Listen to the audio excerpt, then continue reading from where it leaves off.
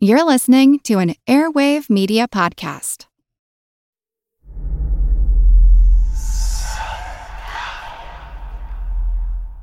Hey y'all, spooky season is here. And if you're looking for a show to whet your appetite for a little haunted history, then I'd like to invite you to check out Southern Gothic, a chart-topping history podcast that explores some of the most infamous legends, folklore, ghost stories, and hauntings of the American South. We've covered all sorts of stuff from the Bell Witch of Tennessee to the disappearance of the Confederate submarine, the H.L. Hunley, not to mention our deep dives into the local lore of some of America's oldest and most haunted cities, like New Orleans, Charleston, and St. Augustine. So, if you're ready for a little good old-fashioned Halloween storytelling with a commitment to quality historical research, then be sure to check out Southern Gothic today. It's available now on all your favorite podcast apps. The world is filled with many questions, such as, did giants exist? What is junk DNA? Does it mean that you're trash? Do you ever wonder if aliens have underwater bases in our oceans, and that's why there are so many UFO sightings off the coasts of islands all over the world? How serious even is climate change, and when should we start building our rafts? Hello, everyone. You may recognize me as Gabby from the History of Everything podcast. And my name is Bruna, and you don't recognize me from anything yet. Together, we're two scientists who explore the answers to these questions and many, many more in our new podcast, Mystery of Everything, available everywhere you get your podcasts. It's actually quite unlike anything we've ever seen before. A giant, hairy creature, part ape, part man. In Loch Ness, a 24-mile-long bottomless lake in the Highlands of Scotland. It's a creature known as the Loch Ness Monster.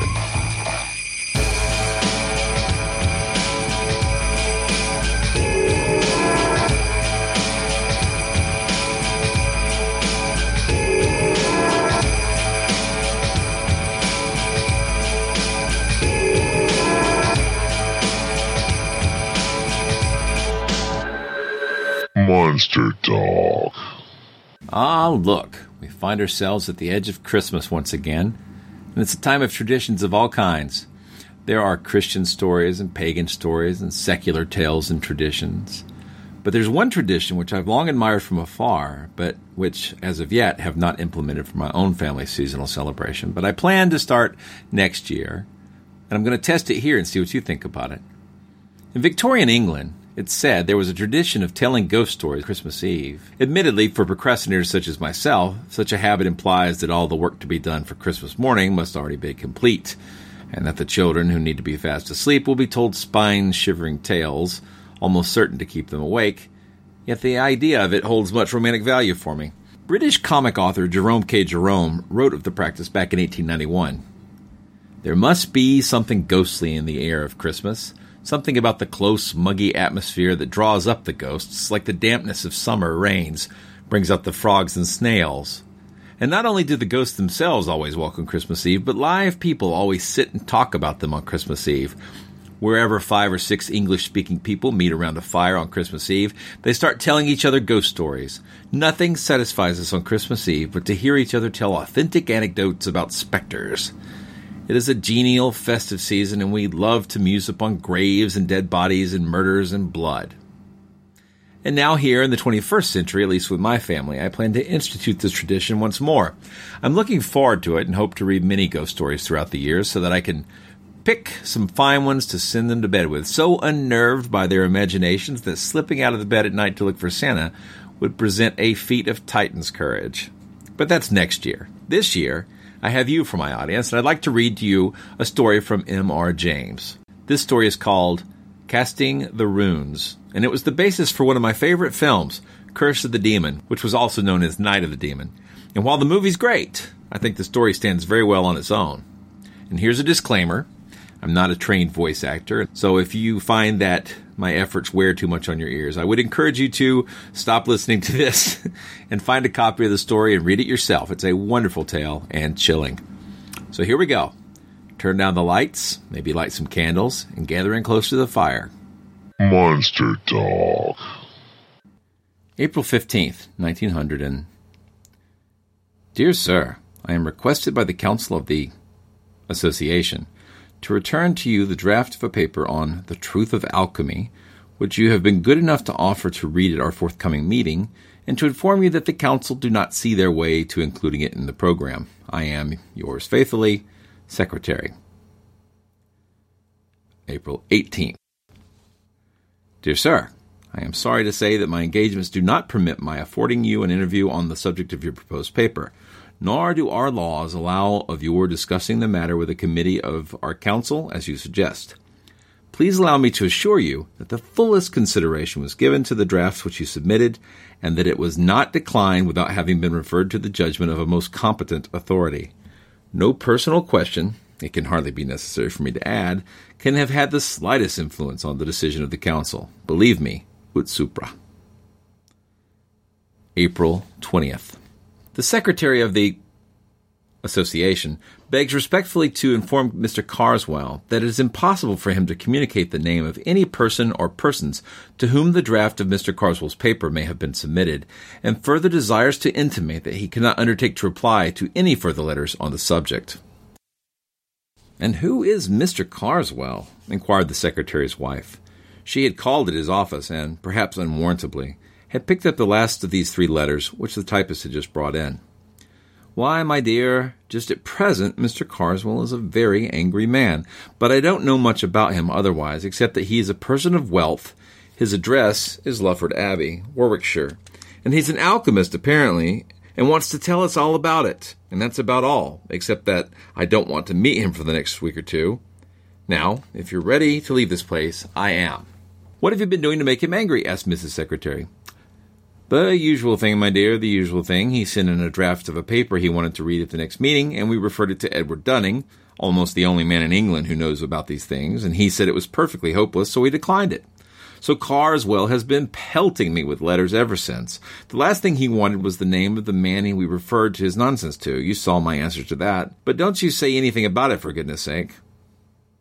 I should think not, indeed. Did I ever do such a thing? I do hope, though, that he won't get to know it was poor Mr. Dunning.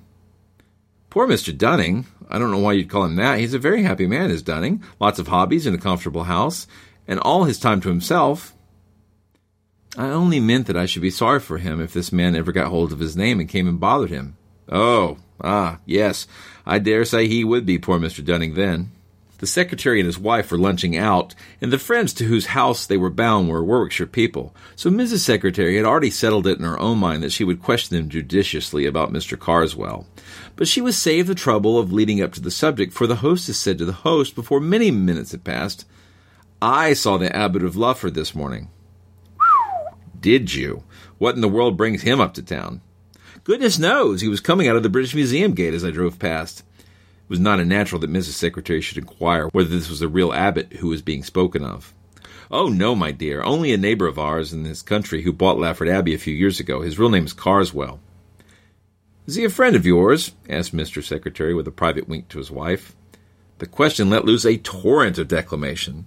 There was really nothing to be said for Mr. Carswell. Nobody knew what he did with himself. His servants were a horrible set of people, and he had invented a new religion for himself and practiced no one could tell what appalling rites. He was very easily offended and never forgave anybody. He had a dreadful face, so the lady insisted, her husband somewhat demurring. He never did a kind action, and whatever influences he did exert were mischievous. Do the poor man justice, dear, the husband interrupted. You forgot the treat he gave the schoolchildren. Forget it, indeed. But I'm glad you mentioned it, because it gives an idea of the man. Now, Florence, listen to this. The first winter he was at Lufford, this delightful neighbor of ours wrote to the clergyman of his parish. He's not ours, but we know him very well. And he offered to show the schoolchildren some magic lantern slides. He said he had some new kinds which he thought would interest them. Well, the clergyman was rather surprised because Mr. Carswell had shown himself to be inclined to be rather unpleasant to the children, complaining of their trespassing or something of the sort. But of course he accepted, and the evening was fixed, and our friend went himself to see that everything went right. He said he had never been so thankful for anything as that his own children were all prevented from being there. They were at a children's party at our house, as a matter of fact, because this Mr. Carswell had evidently set out with the intention of frightening these poor children out of their wits, and I do believe, if he had been allowed to go on, he would have actually done so. He began with some comparatively mild things. Red Riding Hood was one, and even then, Mr. Farrar said, the wolf was so dreadful that several of the smaller children had to be taken out. And he said Mr. Carswell began the story by producing a noise like the howling wolf in the distance, which was the most gruesome thing he had ever heard. And all the slides he showed, Mr. Farrar said, were the most clever. They were absolutely realistic, and where he had got them or how he worked them he could not imagine. Well, the show went on, and the stories kept on becoming a little more terrifying each time, and the children were mesmerized into complete silence. And at last he produced a series which represented a little boy passing through his own park, Lufford, in the evening. Every child in the room could recognize the place from the pictures. And this poor boy was followed, and at last pursued and overtaken, and either torn into pieces or somehow made away with by a horrible hopping creature in white, which you first saw dodging about among the trees, and gradually it appeared more and more plainly. Mr. Farrar said it gave him one of the worst nightmares he ever remembered, and what it must have meant to the children he doesn't bear thinking of. Of course, this was too much, and he spoke very sharply indeed to Mr. Carswell, and said it couldn't go on.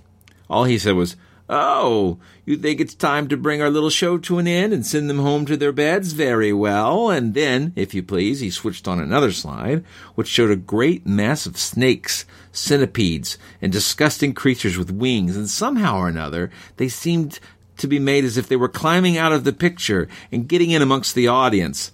And this was accompanied by a sort of dry rustling noise which sent the children nearly mad, and of course they stampeded. A good many of them were rather hurt in getting out of the room, and I don't suppose one of them closed an eye that night. There was the most dreadful trouble in the village afterwards. Of course, the mothers threw a good part of the blame on poor Mr. Farrar, and if they could have got past the gates, I believe the fathers would have broken every window in the abbey. Well, now, that's Mr. Carswell. That's the Abbot of Lufford, my dear. And you can imagine how we covet his society. "Yes, I think he has all the possibilities of a distinguished criminal, has Carswell," said the host. "I should be sorry for anyone who got into his bad books." "Is he the man, or am I mixing him up with someone else?" asked the secretary, who for some minutes had been wearing the frown of a man who was trying to recollect something. "Is he the man who brought out a history of witchcraft some time back, 10 years or more?" "That's the man. Do you remember the reviews of it?" "Certainly I do. And what's equally to the point, I know the author of the most incisive of the lot." "So did you. You must remember John Harrington. He was at John's in our time." "Oh, very well indeed, though I don't think I saw or heard anything of him between the time I went down and the day I read the account of the inquest on him." "Inquest?" said one of the ladies. "What's happened to him?" "Why, what happened was he fell out of a tree and broke his neck. But the puzzle was, what could have induced him to get him up there? It was a mysterious business, I must say. Here was this man, not an athletic fellow, was he? And with no eccentric twist about him that anyone's ever noticed, walking home along a country lane in the evening, no tramps about, well known and liked in the place, and suddenly he begins to run like mad, loses his hat and stick, and finally shins up a tree, quite a difficult tree growing in the hedgerow. A dead branch gives way, and he comes down with it and breaks his neck, and there he's found the next morning with the most dreadful face of fear on him that could be imagined. It was pretty evident, of course, he had been chased by something, and people talked of savage dogs and beasts escaped from menageries, but there was nothing to be made of that. This was '89, and I believe his brother Henry, whom I remember well, it was at Cambridge, but you probably don't, has been trying to get on the track of an explanation ever since. He, of course, insists there was malice in it, but I don't know. It's difficult to see how it could have come in. After a time, the talk reverted to history of witchcraft. "Did you ever look into it?" asked the host. "Yes, I did," said the secretary. "I went so far as to read it." "Was it as bad as it was made out to be?" "Oh, in point of style and form, quite hopeless. It deserved all the pulverizing it got, but besides that, it was an evil book. The man believed every word of what he was saying, and I'm very much mistaken if he hadn't tried the greater part of his receipts." "Well, I only remember Harrington's review of it, and I must say if I'd been the author, it would have quenched my literary ambition for good. I should never have held up my head again." "It hasn't had that effect on the present case. But come, it's 3:30, I must be off." On the way home, the secretary's wife said, "I do hope that horrible man won't find out that Mr. Dunning had anything to do with the rejection of his paper." "I don't think there's much chance of that," said the secretary. "Dunning won't mention it himself, for these matters are confidential, and none of us will for the same reason." Carswell won't know his name, for Dunning hasn't published anything on the same subject yet. The only danger is that Carswell might find out if he was to ask the British Museum people who was in the habit of consulting alchemical manuscripts. I can't very well tell them not to mention Dunning, can I? It would set them talking at once. Let's hope it won't occur to him.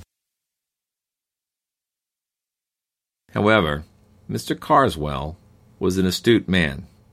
This much is in the way of prologue. On an evening rather late in the same week, Mr. Edward Dunning was returning from the British Museum, where he had been engaged in research, to the comfortable house in a suburb where he lived alone, tended by two excellent women who had been long with him.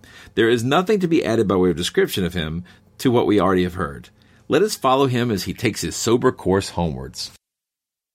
A train took him to within a mile or two of his house, and an electric tram a stage farther. The line ended at a point some 300 yards from his front door. He had had enough of reading when he got into the car, and indeed the light was not such as to allow him to do more than study the advertisements on the panes of glass that faced him as he sat. As was not unnatural, the advertisements in this particular line of car were objects of his frequent contemplation, and with the possible exception of the brilliant and convincing dialogue between Mr. Lamploff and an eminent K.C. on the subject of pyretic saline, none of them afforded much scope to his imagination. I am wrong. There was, at one corner of the car, farthest from him, which did not seem familiar. It was in blue letters on a yellow ground, and all that he could read of it was a name, John Harrington, and something like a date. It could be of no interest to him to know more, but for all that, as the car emptied, he was just curious enough to move along the seat until he could read it well. He felt, to a slight extent, repaid for his trouble. The advertisement was not of the usual type. It ran thus: "In memory of John Harrington, F.S.A., of the Laurels, Ashbrook, died September 18th, 1889. 3 months were allowed." The car stopped. Mr. Dunning, still contemplating the blue letters on the yellow ground, had to be stimulated to rise by a word of the conductor. "I beg your pardon," he said. "I was looking at the advertisement. It's a very odd one, isn't it?" The conductor read it slowly. "Well, my word," he said. "I never seen that one before. Well, that is a cure, ain't it? Someone's been up to their jokes here, I should think." He got out a duster and applied it, not without saliva, to the pane and then to the outside. "No," he said, returning. "That ain't no transfer. Seems to me as it was regular in the glass. What I mean is in the substance, as you may say. Don't you think so, sir?" Mr. Dunning examined it and rubbed it with his glove and agreed. "Who looks after these advertisements and gives leave for them to be put up? I wish you would inquire. I will just take a note of the words." At this moment there came a call from the driver. "Look alive, George. Time's up." All right. There's something else. What's up at this end? You come look at this here glass." "What's going with the glass?" said the driver, approaching. "Well, and who's Harrington? What's it all about?" "I was just asking who was responsible for putting the advertisements up in your cars and saying it would be as well to make some inquiry about this one." "Well, sir, that's all done up at the company's office, that work is. It's our Mr. Timms, I believe, looks into that. When we put up tonight, I'll leave word, and perhaps I'll be able to tell you tomorrow if you happen to be coming this way." That was all that passed that evening. Mr. Dunning did just go to the trouble of looking up Ashbrook and found that it was in Warwickshire. Next day, he went into town again. The car, it was the same car, was too full in the morning to allow for him getting a word with the conductor. He could only be sure that the curious advertisement had been made away with. The close of the day brought a further element of mystery into the transaction. He had missed the tram, or else preferred walking home, but at a rather late hour, whilst he was at work in his study, one of the maids came in to say that 2 men from the tramways was very anxious to speak to him. This was a reminder of the advertisement, which he had, he says, nearly forgotten. He had the men in. They were the conductor and the driver of the car, and when the matter of refreshment had been attended to, asked what Mr. Timms had to say about the advertisement. "Well, sir, that's what we took the liberty to step around about," said the conductor. "Mr. Timms, he give William here the rough side of his tongue about that. According to him, there weren't no advertisement of that description sent in, nor ordered, nor paid for, nor put up, nor nothing, let alone being there. And we was playing the fool, taking up his time. Well, I says, if that's the case, all I ask of you, Mr. Timms, I says, is to take a look at it for yourself, I says. Of course, if it ain't there, I says, you may take and call me what you like. Right, he says, I will. And we went straight off. Now, I leave it to you, sir, that If that ad, as we term them, with Arrington's wasn't on as plain as you ever see anything, blue letters on yeller glass, and as I says at the time, and you borne me out, reg'lar in the glass, because if you remember, you recollect me swabbing it with my duster. Well, to be sure I do, quite clearly well. You may say, well, I don't think, Mr. Timms, he gets in the car with a light. No, he told William to hold the light outside. Now, he says, where's your precious ad, what we've heard so much about? Here it is, I says, Mr. Timms, and I laid my hand on it. The conductor paused. Well, said Mr. Dunning, it was gone, I suppose, broken. Broke? Not it. There weren't, if you believe me, no more trace of them letters, blue letters they was, on that piece of glass, then, well, it's no good me talking. I never seen such a thing. I leave it to William here, but there, as I says, where's the benefit in me going on about it? And what did Mr. Timms say? Why, he did what I give him leave to. He called us pretty much anything he liked, and I don't know as I blame him so neither.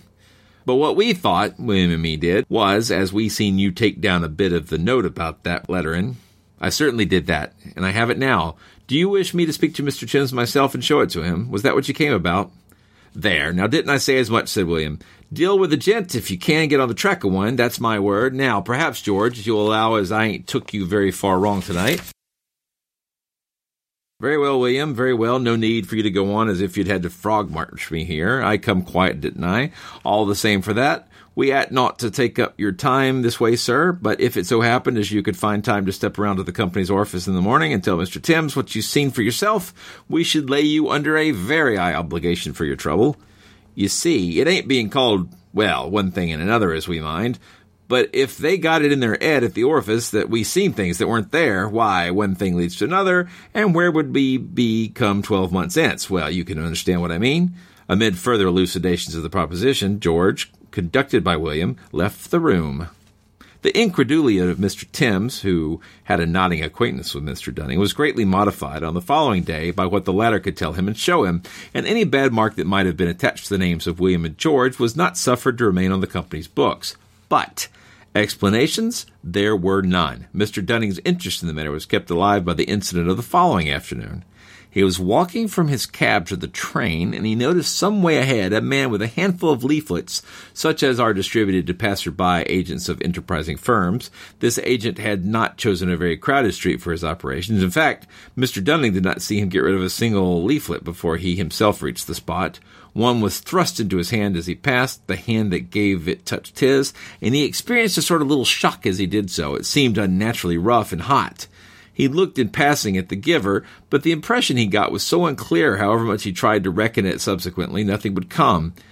He was walking quickly, and as he went on, he glanced at the paper. It was a blue one, and the name of Harrington in large capital letters caught his eye. He stopped, startled, and felt for his glasses. The next instant, the leaflet was twitched out of his hand by a man who hurried past and was irrevocably gone. He ran back a few paces, but where was the passer-by, and where was the distributor? Hello, I'm Paul Giamatti. And I'm Stephen Asma.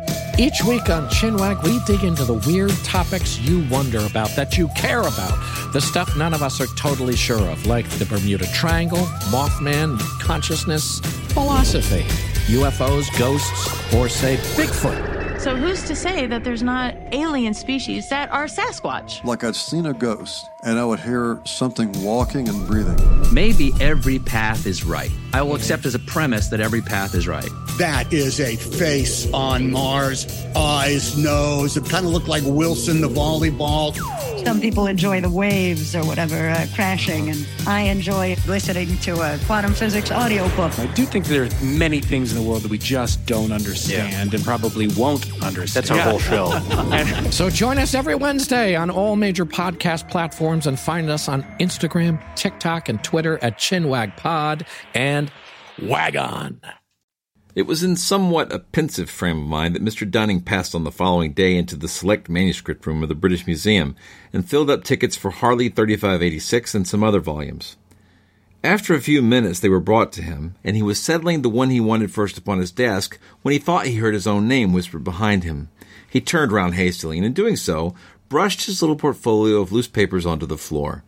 He saw no one he recognized except one of the staff in charge of the room, who nodded to him, and he proceeded to pick up his papers.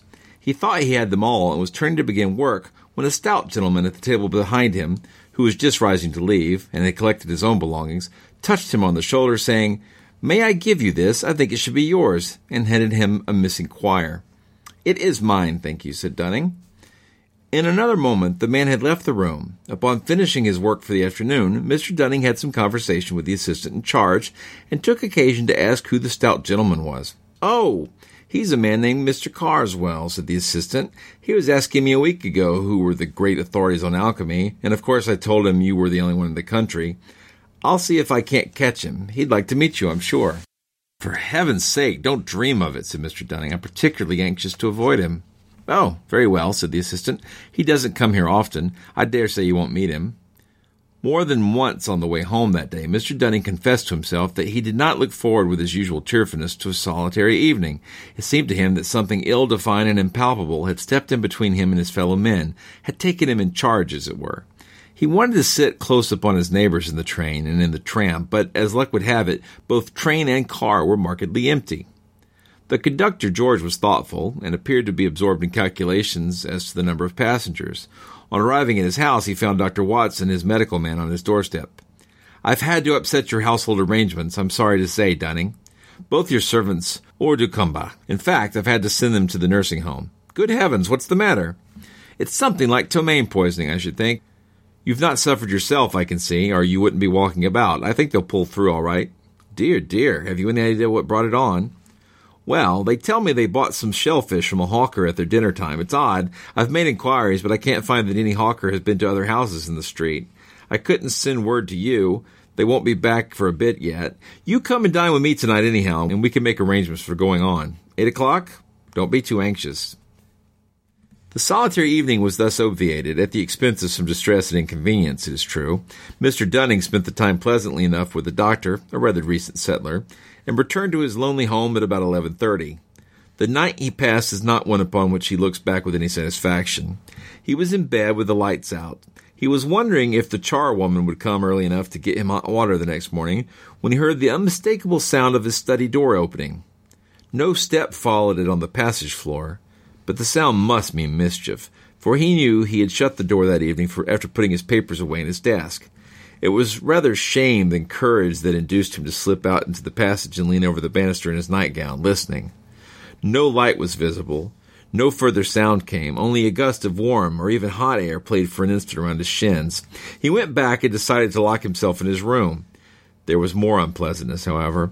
Either an economical suburban company had decided that their light would not be required in small hours and had stopped working, or else something was wrong with the meter. The effect was, in any case, that the electric light was off. The obvious course was to find a match and also to consult his watch. He might as well know how many hours of discomfort awaited him. So he put his hand into a well-known nook under the pillow, only it did not get so far. What he touched was, according to his account, a mouth with teeth and with hair about it. And he declares not the mouth of a human being. I do not think it is any use to guess what he said or did, but he was in a spare room with the door locked and his ear to it before he was clearly conscious again. And there he spent the rest of a most miserable night, looking every moment for some fumbling at the door. But nothing came. The venturing back to his own room in the morning was attended with many listenings and quiverings. The door stood open, fortunately, and the blinds were up. The servants had been out of the house before the hour of drawing them down. There was, to be short, no trace of an inhabitant. The watch, too, was in its usual place. Nothing was disturbed. Only the wardrobe door had swung open in accordance with its confirmed habit. A ring at the back door now announced the charwoman, who had been ordered the night before, and nerved Mr. Dunning, after letting her in, to continue his search in other parts of the house. It was equally fruitless. The day thus begun went on dismally enough. He dared not go to the museum in spite of what the assistant had said. Carswell might turn up there, and Dunning felt he could not cope with the probably hostile stranger. His own house was odious. He hated sponging on the doctor. He spent some little time in a call at the nursing home, where he was slightly cheered by a good report of his housekeeper and maid. Towards lunchtime, he betook himself to his club, again experienced a gleam of satisfaction at seeing the secretary of the association. At luncheon, Dunning told his friend the more material of his woes, but could not bring himself to speak to those that weighed most heavily upon his spirits. "My poor dear man," said the secretary. "What an upset. Look here. We're alone at home. Absolutely. You must put up with us. Yes, no excuse. Send your things this afternoon." Dunning was unable to stand out. He was in truth becoming acutely anxious as the hours went on as to what that night might have waiting for him. He was almost happy as he hurried home to pack up. His friends, when they had time to take stock of him, were rather shocked at his lorn appearance and did their best to keep him up to the mark. Not altogether with success, but when the two men were smoking alone later, Dunning became dull again. Suddenly he said, "Gayton, I believe that alchemist man knows it was I who got his paper rejected." Gayton whistled. "What makes you think that?" he said. Dunning told of his conversation with the museum assistant, and Gayton could only agree that the guess seemed likely to be correct. "Not that I care much," Dunning went on, "only it might be a nuisance if we were to meet. He's a bad-tempered party, I imagine." Conversation dropped again. Gayton became more and more strongly impressed by this desolateness that came over Dunning's face and bearing, and finally, though with a considerable effort, he asked him point blank whether something serious was bothering him. Dunning gave an exclamation of relief. "I was perishing to get it off my mind," he said. "Do you know anything about a man named John Harrington?" Gayton was thoroughly startled, and at the moment could only ask why. Then the complete story of Dunning's experiences came out, what had happened in the tram car, in his own home and in the street, the troubling of spirit that had crept over him and still held him. And he ended with the question he had begun with. Gayton was at a loss of how to answer him. To tell the story of Harrington's end would perhaps be right, only Dunning was in a nervous state.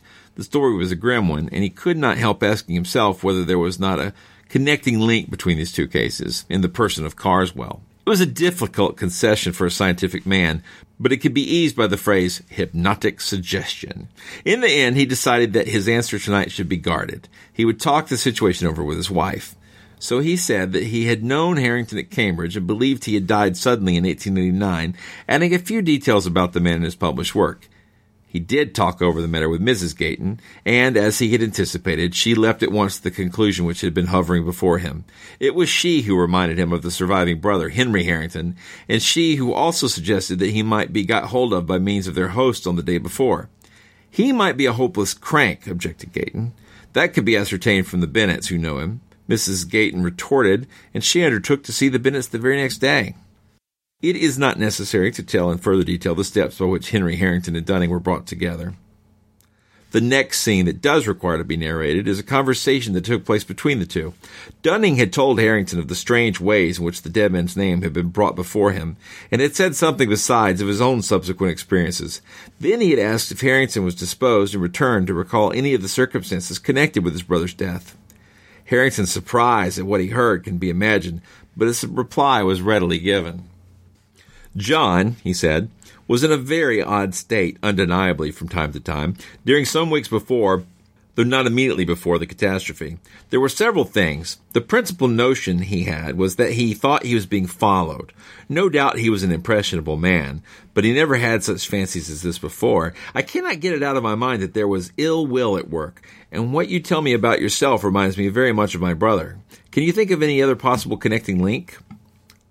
"There's just one that has been taking shape vaguely in my mind. I've been told that your brother reviewed a book rather severely not long before he died, and just lately I've happened to come across the path of the man who wrote that book and the way he would resent." "Don't tell me the man was called Carswell." "Why not? That's exactly his name." Henry Harrington leaned back. "That's final to my mind. Now I must explain further. From something he said, I feel sure that my brother John was beginning to believe, very much against his will, that Carswell was at the bottom of his trouble. I want to tell you what seems to me to have bearing on this situation. My brother was a great musician and used to run up to concerts in town. He came back 3 months before he died from one of these and gave me his program to look at, an analytical program. He always kept them.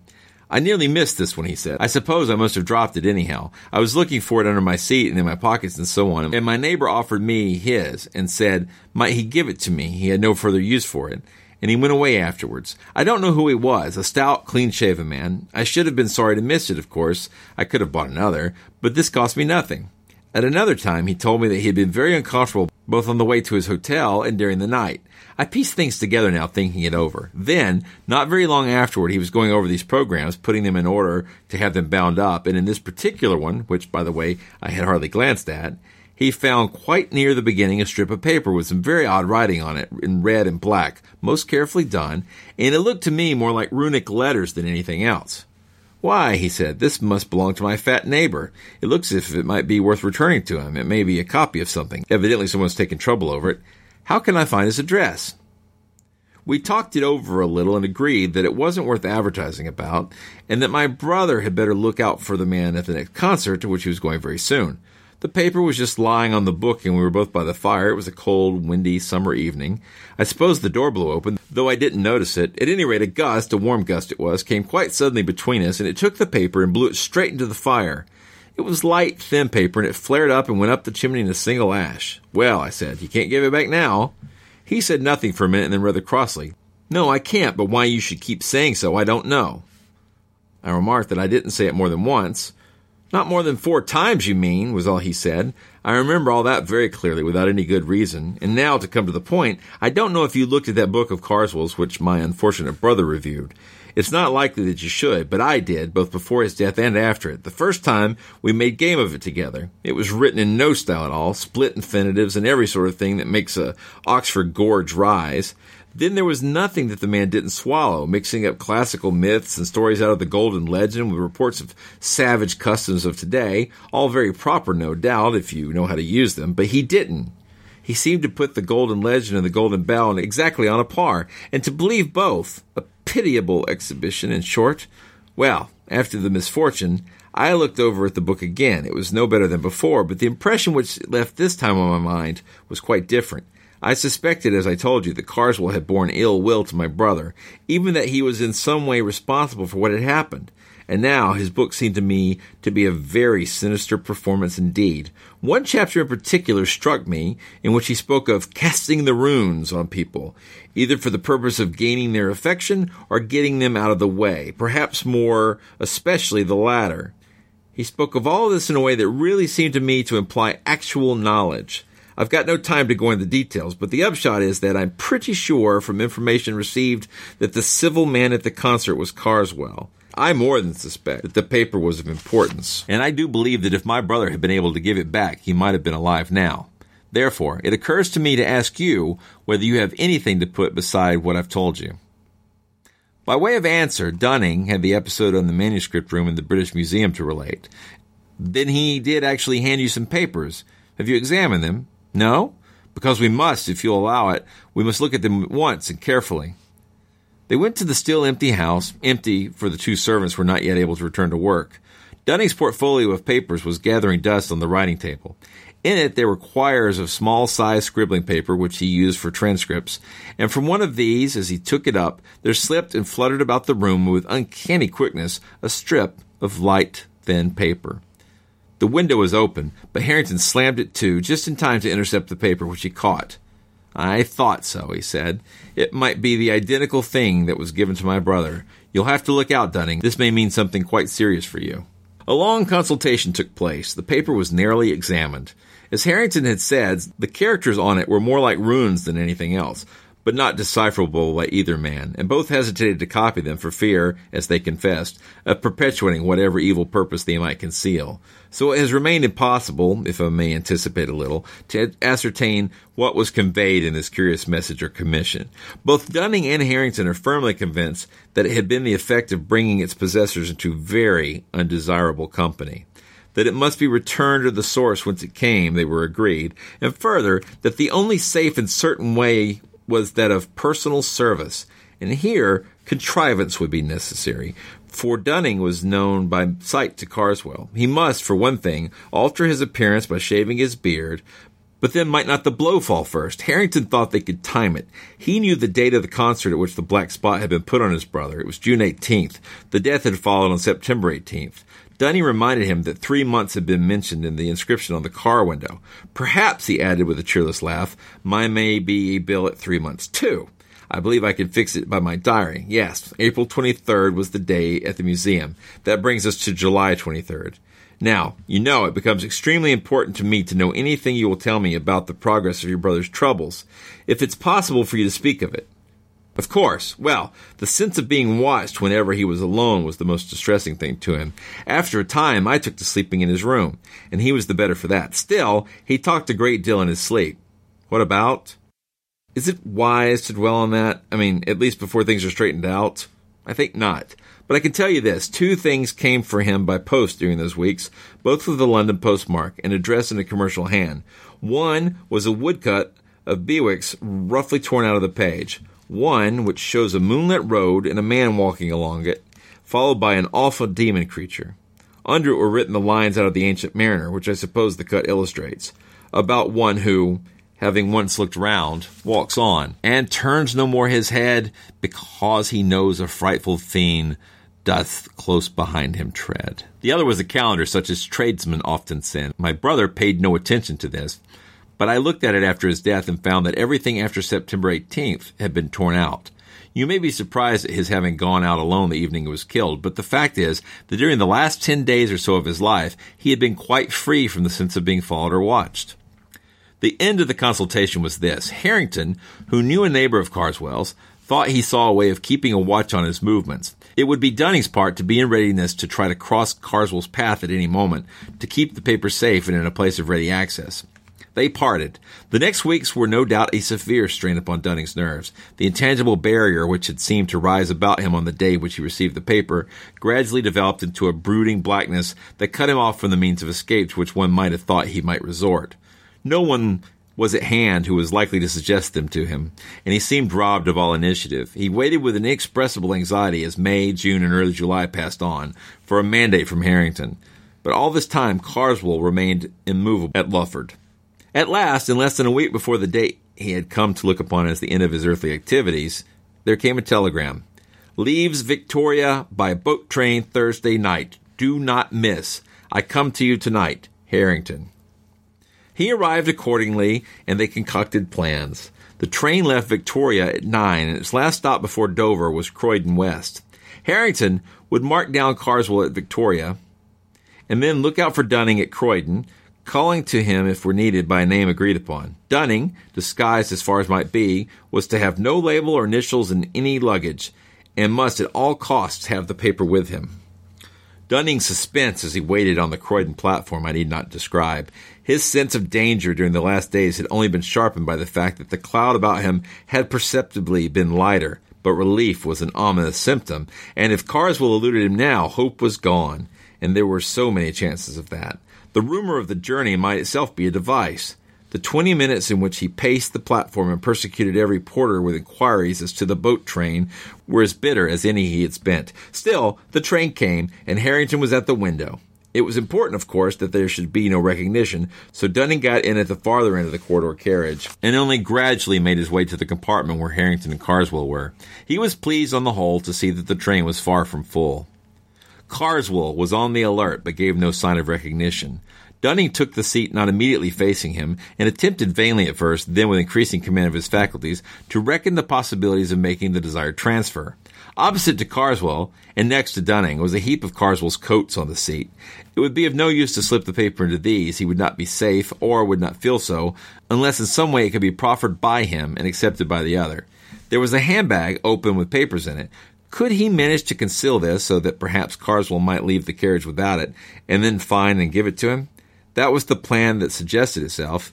If he could only have counseled with Harrington, but that could not be. The minutes went on. More than once, Carswell rose and went out into the corridor. The second time, Dunning was on the point of attempting to make the bag fall off the seat, but he caught Harrington's eye and read in it a warning. Carswell, from the corridor, was watching, probably to see if the two men recognized each other. He returned, but was evidently restless, and when he rose the third time, hope dawned, for something did slip off his seat and fall with hardly a sound to the floor.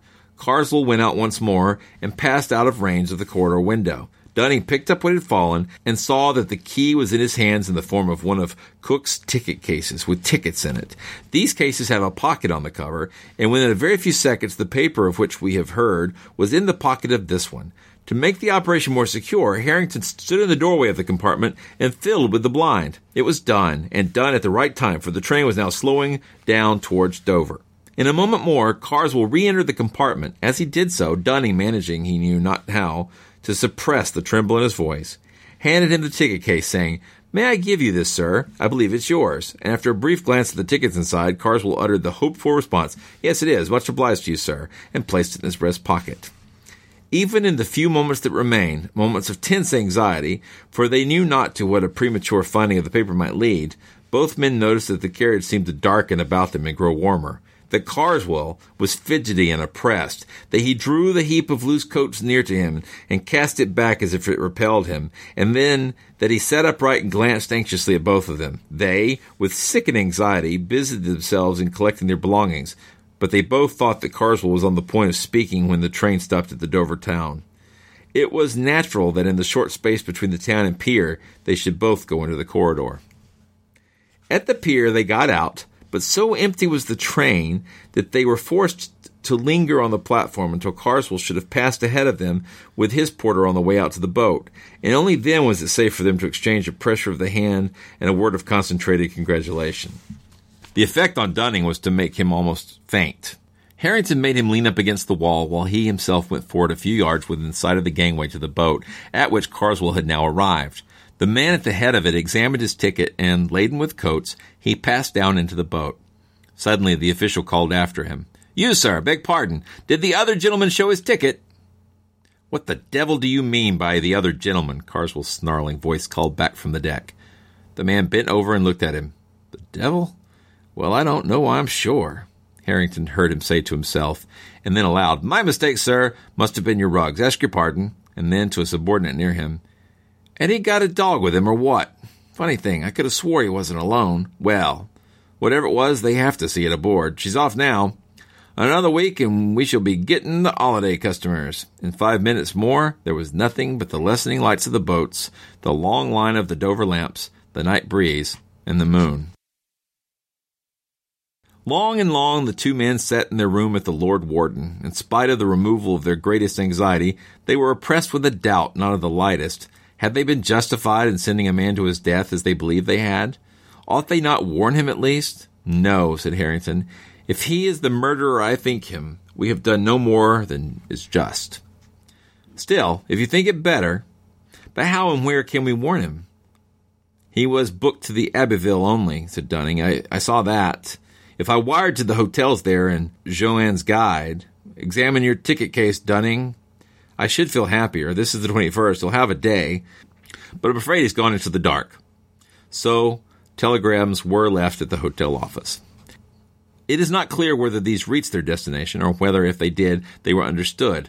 All that is known that is, on the afternoon of the 23rd, an English traveler examining the front of St. Wolfram's Church at Abbeville, then under extensive repair, was struck on the head and instantly killed by a stone falling from the scaffold erected around the northwestern tower, there being, as was clearly proved, no workman on the scaffold at that moment, and the traveler's papers identified him as Mr. Carswell. Only one detail shall be added. At Carswell's cell, a set of Bewick sold with all faults was acquired by Harrington. The page with the woodcut of the traveler and the demon was, as he had expected, mutilated.